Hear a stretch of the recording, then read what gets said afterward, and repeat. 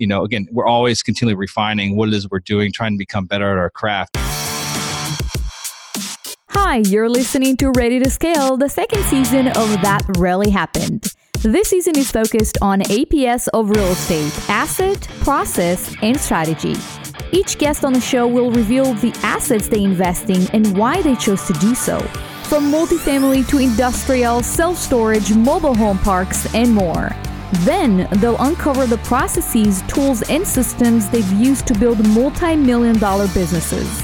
And finally, they'll uncover new, unique, and exciting strategies to invest in real estate. From co-working to buy and hold, fix and flips, co-living, and much, much more.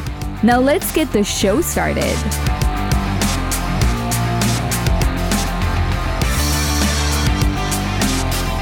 Hey guys, welcome to Ready to Scale. I'm Ellie Perlman, your host, broadcasting from sunny California. When I'm not behind the mic, I buy multifamily properties with passive investors who partner with me on my deals. So this month, I'm giving away a document called Breaking Down the LOI, which will walk you through the different segments of a letter of intent, which is the non-binding document you send a seller with your offer to purchase their property. You can find the document at www.ellieperlman.com/resources. So again, it's ellieperlman.com/resources. If you enjoy the podcast, it would be great if you can go on iTunes and give us a rating and subscribe to the show. That would mean a lot to me and my team. All right, so let's get to it. My guest today is Kevin Bobb. So Kevin is a Florida-based real estate investor with over 16 years of experience. He's the podcast host of Real Estate Investing for Cash Flow and a serial entrepreneur with over 40 million of real estate transactions under his belt. Kevin has been involved with apartment buildings, single-family homes, office buildings, raw land, condos, and mobile home parks, which is what we're going to talk about today. Kevin is also passionate about giving back and is the founder of several charitable organizations. So without further ado, I want to welcome Kevin to the show. Hey, Kevin. Hey, Ellie, thanks for having me. And I think I need to update my bio. I think I'm at 20 years now. I think you might have an old version, but either way, it is what it is. Okay. No, that's probably my fault. So, all right. Well, can you tell us a little bit about your background and how you started in real estate? So now it's not 16 years, it's 20 years. I'm on 20. Yeah. Back in 2000, I bought my very, very first property. So a long time ago. to give you an idea of where I started, I was in school at the time. I was a freshman at a community college and didn't really know what I wanted to do when I grew up. And I got incredibly lucky by meeting an individual by the name of David. He is about 20 or some odd years older than I.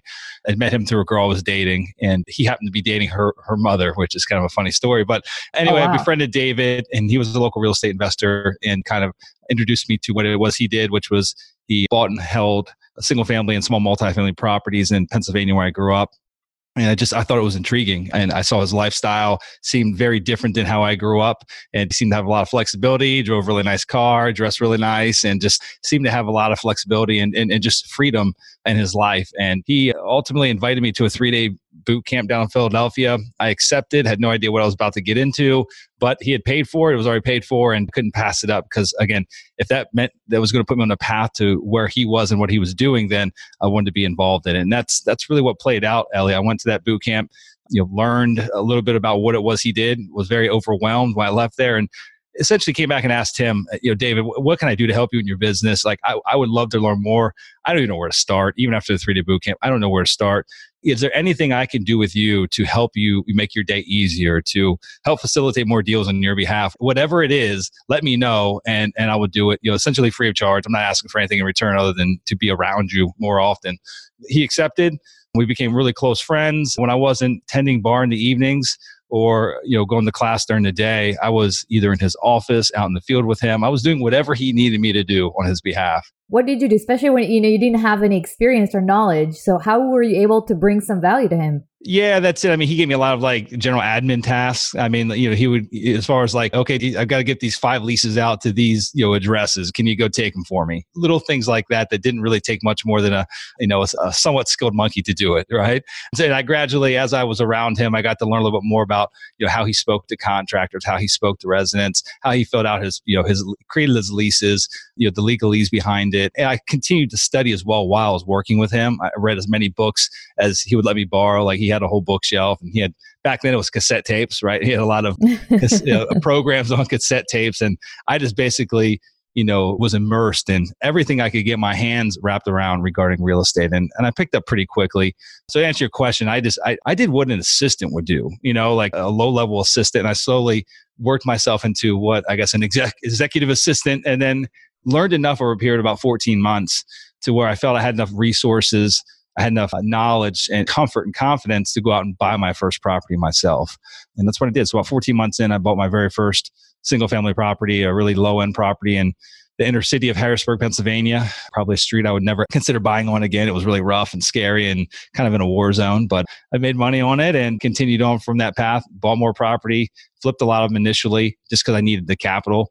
I was a bartender, literally going to school. So I had like $7,000 in my savings when I bought that first property, and it depleted every bit of it. So I couldn't hold on to it like he was doing. That wasn't really an option for me to hold on for cash flow.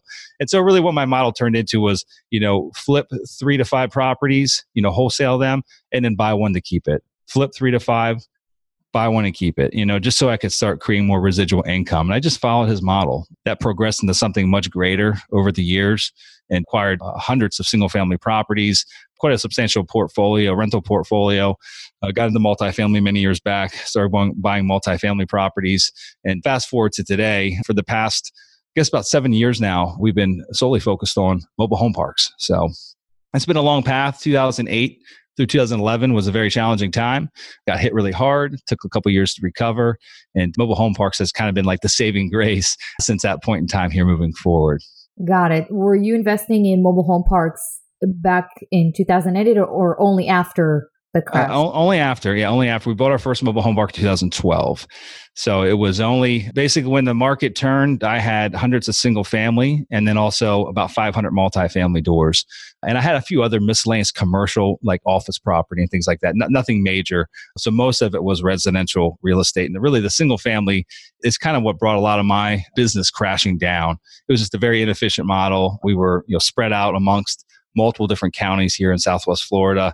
And it wasn't a true cash flow game, especially after some, hurricanes hit down here. We had a lot of increased insurance expenses. Taxes are fairly high here in Florida. And it was an inefficient model. And I started knowing better as I got into multifamily. And I wish I would have made the decision sooner to sell off the single family stuff and just really go all in on multifamily back then. Because the multifamily stuff I owned, I seem to have just accumulated about 480 doors without putting much effort into it. However, I worked my butt off to acquire the single family rental portfolio that didn't do perform as nearly as well as the multifamily stuff did. So, you live and you learn, you look back at your mistakes and just vow to never make those same mistakes again.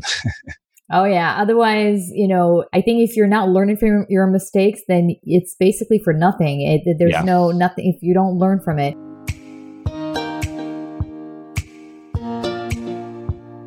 So I really want to focus, on mobile home parks, which is what you do today. Let's talk about the asset, part of your business.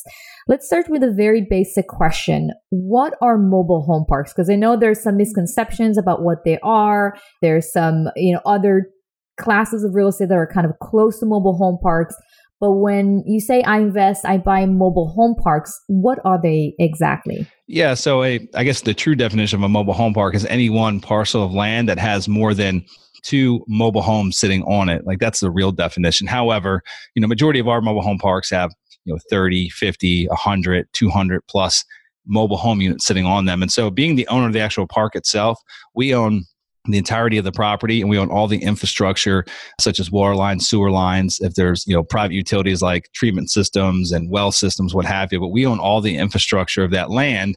And that land has individual lots in which have individual water sewer hookups, electrical hookups. And basically those that own the mobile home rent the dirt below that mobile home from us.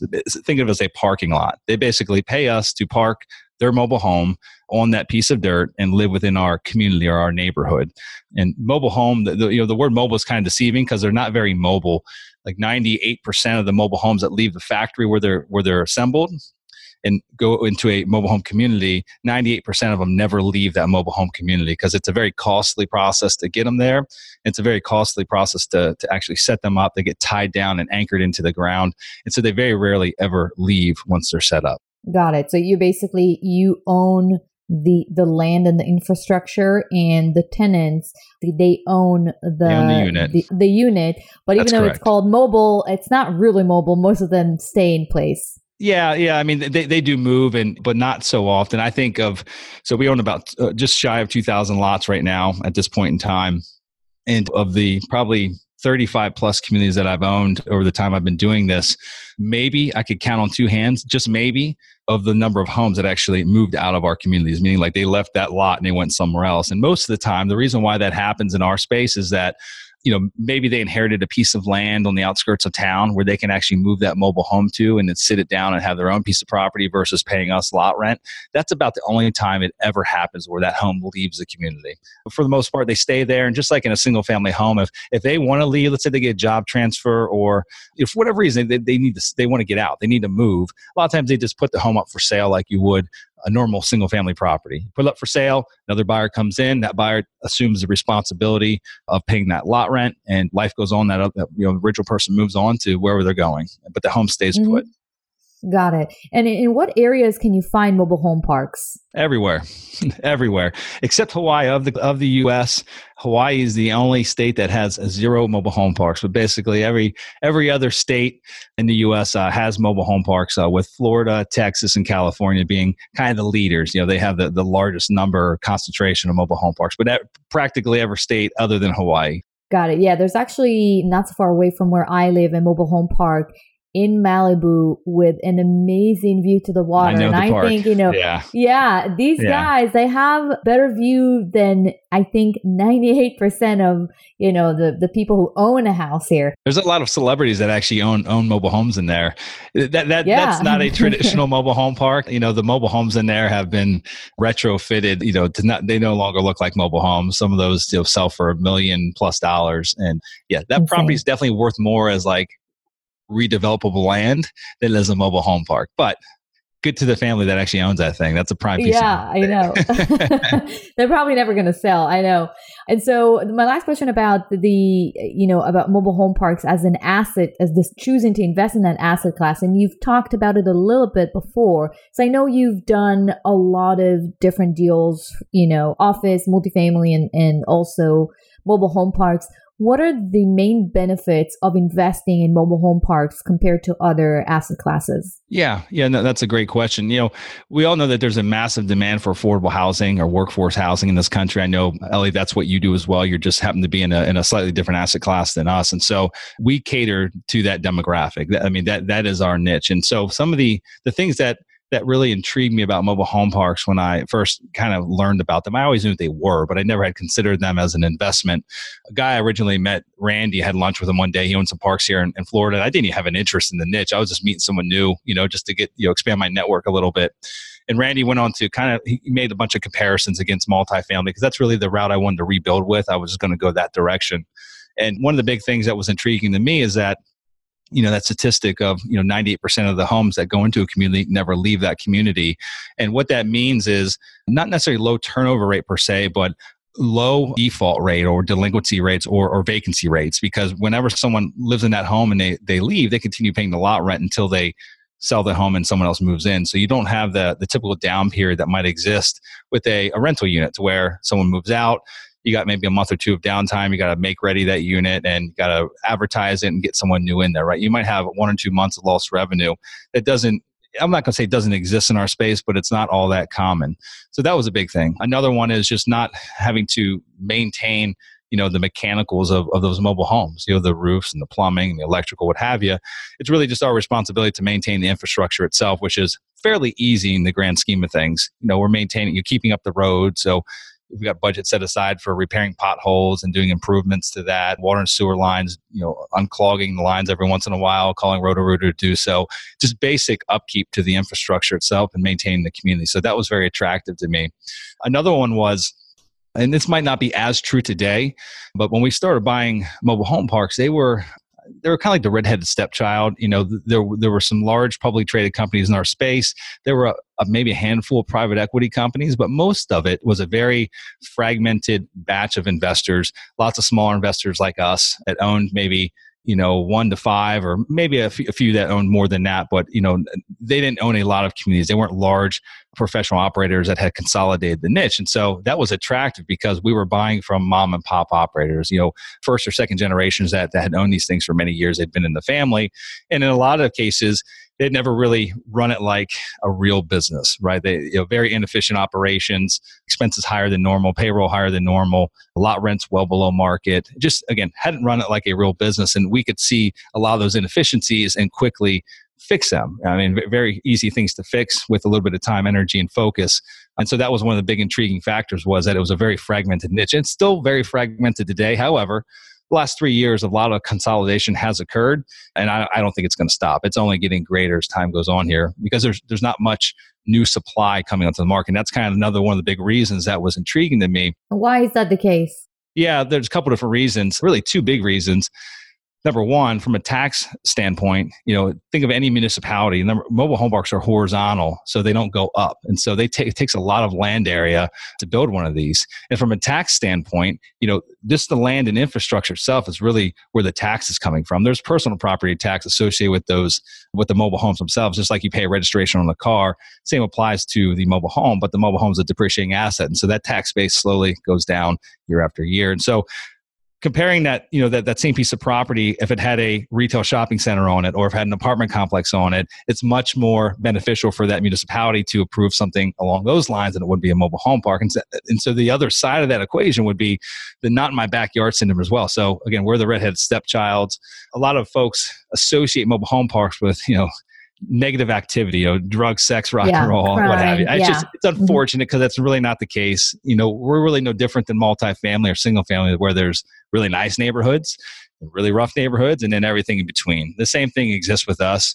However, the stereotype wouldn't suggest that. And, for that reason, trying to get approval on a piece of property that's around civilization, I can promise you that there's going to be a lot of pushback from not only the municipality, but also the neighboring, community, the people that have to live next to that mobile home park, because all they think is the worst case scenario.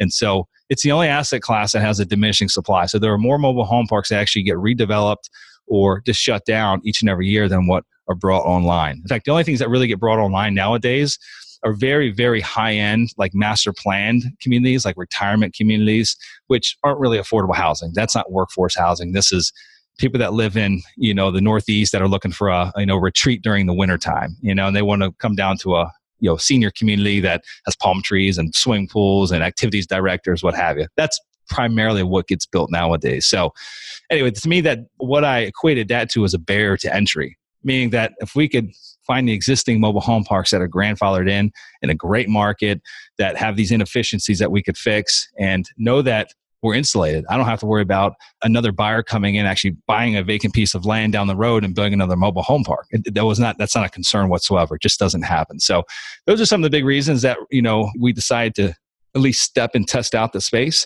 That was enough for me to be intrigued to say, hey, let's go buy one. And let's see if we can either prove or disprove like all these great things that Randy had suggested of why mobile home parks are so great. So that was back in, again, 2011. And it took about a little over a year to buy our very first park. Mm-hmm. And I actually think that Sam Zell is buying or looking into mobile home parks, if I'm not mistaken. Oh, they're one of the largest. ELS is they're always the first, or it's Sun Communities and ELS. They're the 2 behemoths in our space, and they always kind of trade, who's the largest of the 2. But yeah, no, he's been buying mobile home parks for many, many years. Years. Yeah. Yeah. And I know he was also buying multifamily properties, but I think when it comes to mobile home parks, that's one of his big things.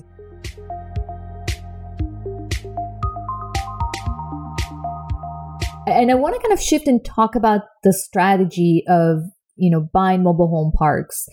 Is your strategy, finding those mobile home parks, buying them and hold, just execute a buy and hold, or do you try and improve them and, flip them after 3, 4, 5 years and sell them and then take those proceeds and buy another one? What is your strategy exactly? Yeah, that's a great question. I mean, bottom line is everything that we buy with the intent of being able to improve it. We see, that there's a lot of untapped opportunities in every deal that we purchase. So, I mean, we're value add investors. Some are heavier lifts than others, but all in all, every single property that we purchase, every park that we've purchased has been a value add type endeavor.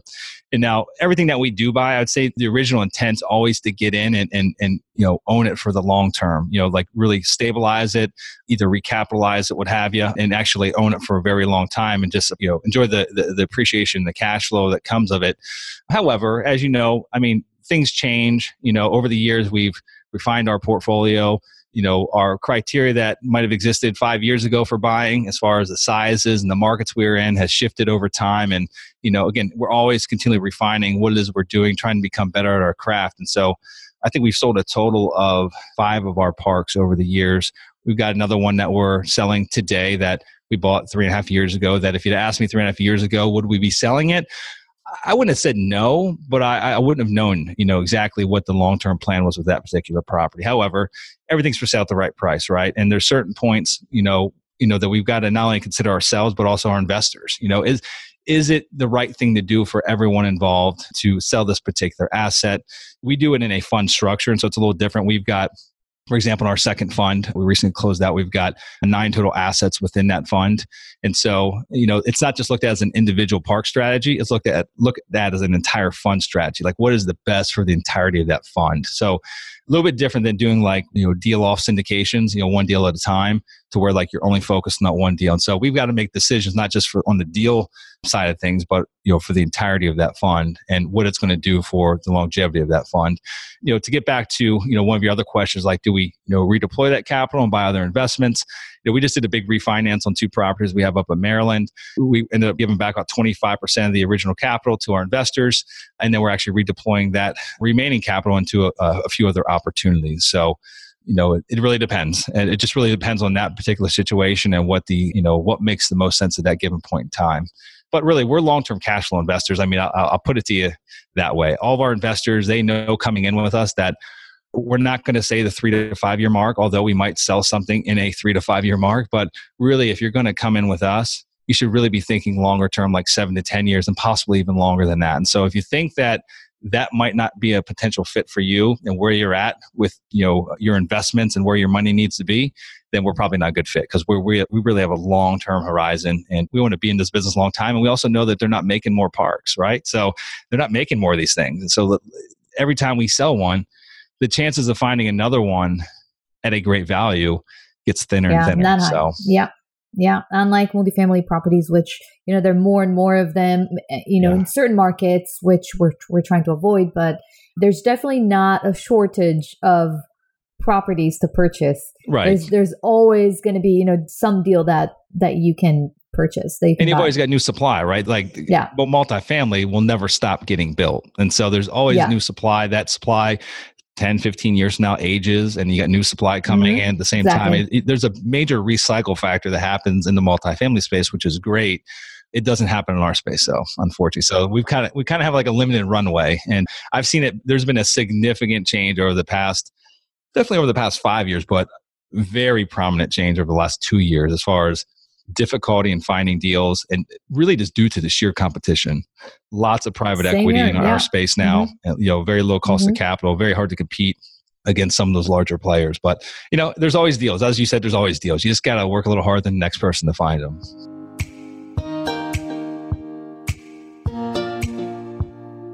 That's actually a good segue to our last part of the interview about the process. When you're looking at, and you talked a little bit about earlier about trying to fix those inefficiencies in the parks that you're purchasing, what's the process that you have in place when you're buying or looking into purchasing a mobile home park and kind of assessing what inefficiencies are there and how you can actually fix them? Yeah, that's a great question. I mean, as with you probably, Ellie, once you've looked at 1,000 P&Ls, you've actually got in and you've operated communities and you've been on the ground floor, it just becomes second nature to you, right? You can view the inefficiencies. So I can look at 100 space park and I can quickly look at whatever the water billing formula is for that municipality. And I can quickly determine, if there's excess usage being had across the board in that park, meaning like there's loss somewhere because, the average unit has 2.5 people living in it, and I know what the usage should be, and I can very quickly calculate what the average bill should be. And I can look at the P&L and know that there's a 20% or 30% variance, or meaning that there's underground water leaks. There's either people are not collecting the water payment from. There's something going on there. And I know that it's not rocket science to fix. It's either an infrastructure problem or it's a collection problem. One of those two. And I know I can quickly fix that. Both of them are easy fixes. It just takes some time and energy and resources to do it. Another big one would be just, even payroll. I find it very common that, in our space, it's a little different than multifamily, where the norm is we have a resident manager, community manager that either lives close by to our community, but they kind of handle the day-to-day. And then we might have a regional that oversees these individual community managers. When a lot of these mom and pops are running these parks, a lot of times they over-exaggerate what it really takes to run these communities efficiently. They're not business people, so a lot of times I see very many inefficiencies just with their general day-to-day operations.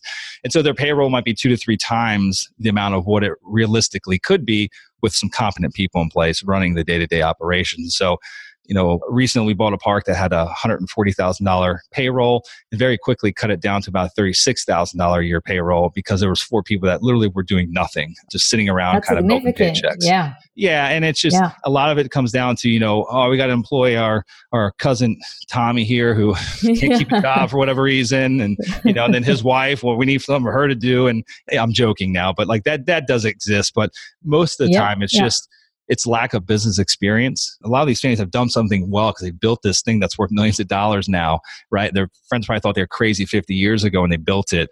And it's been something that's provided for their family. And, a lot of them own them free and clear. So even if they have inefficiencies in their operation, they own them free and clear. They're still taking checks each and every month. And so it actually precludes them from actually trying to dig into the weeds a little bit and find out how they can plug up holes, right? And so we look at it with a completely different set of eyes. And, we know that it can run more efficiently, and we have to run it more efficiently in order for it to make business sense for us. And so those are just some of the, the things like right out of the gate that we see that's fairly common. So, one of the other big ones, actually, this is a huge one, is just keeping up with market rents. The variances that exist in our space, pick any one given market. Let's say a market has 10 mobile home parks in it. And let's say of those 10, 6 of them are actually nice, they're nice parks. Like all 6 of them are very similar to the next. Let's say each one of those 6 has a different owner to it, whether it's local or out of state, doesn't matter. I can promise you that there's going to be like 3 of those parks that they're like 50% of what the market rate is. And you're going to find like, and then maybe 1 or 2 of those parks is like they're way above what you perceive the market rate to be. And then there's going to be like the 1 or 2 in the middle.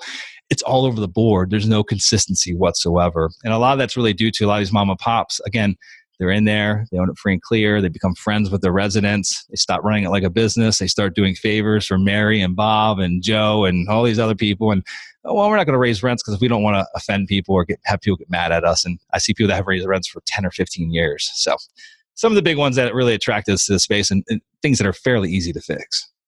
Mm-hmm. Yeah, absolutely. And I really think that when it comes to mobile home parks, all those inefficiencies that you just talked about, they're relatively easy to fix, but you still need to be an expert in that field. It's easy to fix for you, but not necessarily for anyone who just wants to, obviously buy a mobile home park. You need to know how to look at how to read the utility bills, how to read the market and know which rents are below, at, or above market. Mm-hmm. So it's easy for you. As you mentioned, it's like a second nature. You see it and all the numbers pop out of, the document. You know exactly what to look for.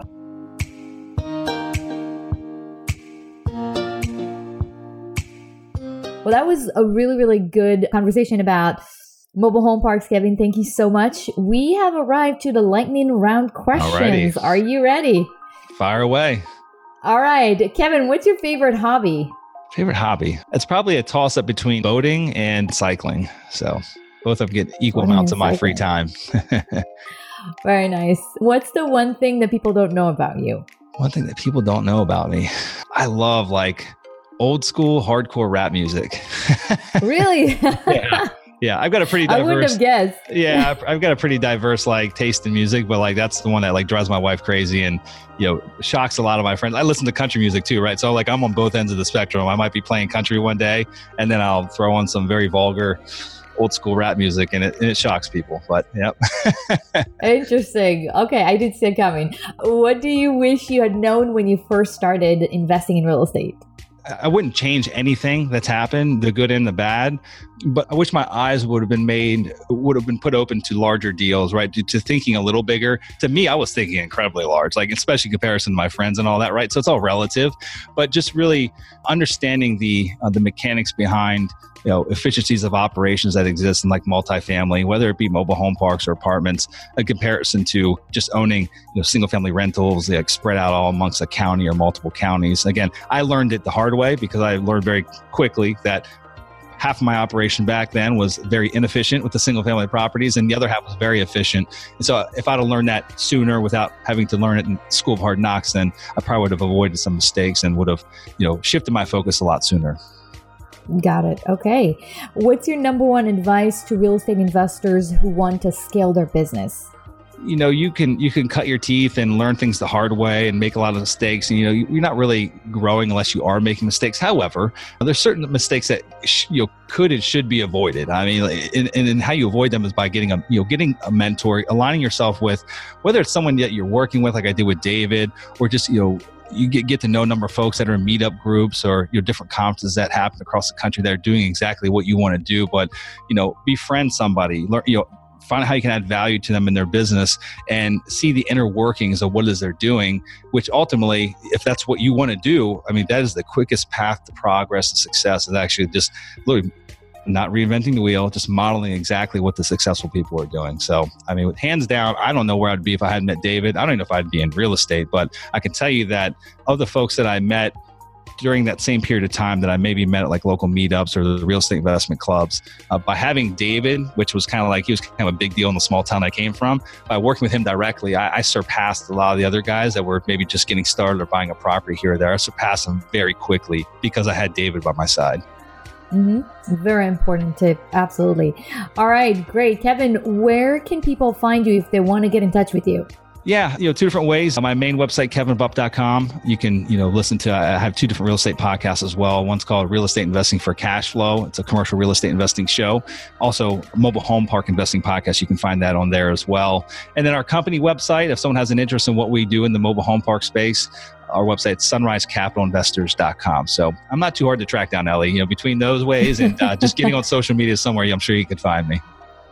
All right, perfect. Kevin, thank you so much for, spending the last 38 minutes of right now of your day. Not maybe the last, because it's the middle of the day now, but spending, 40 minutes with me and sharing your knowledge about mobile home parks. I'm definitely smarter compared to how we started so I really, really would like to thank you, and I really appreciate your time. Yeah, thanks for having me, Ellie. It's been a lot of fun.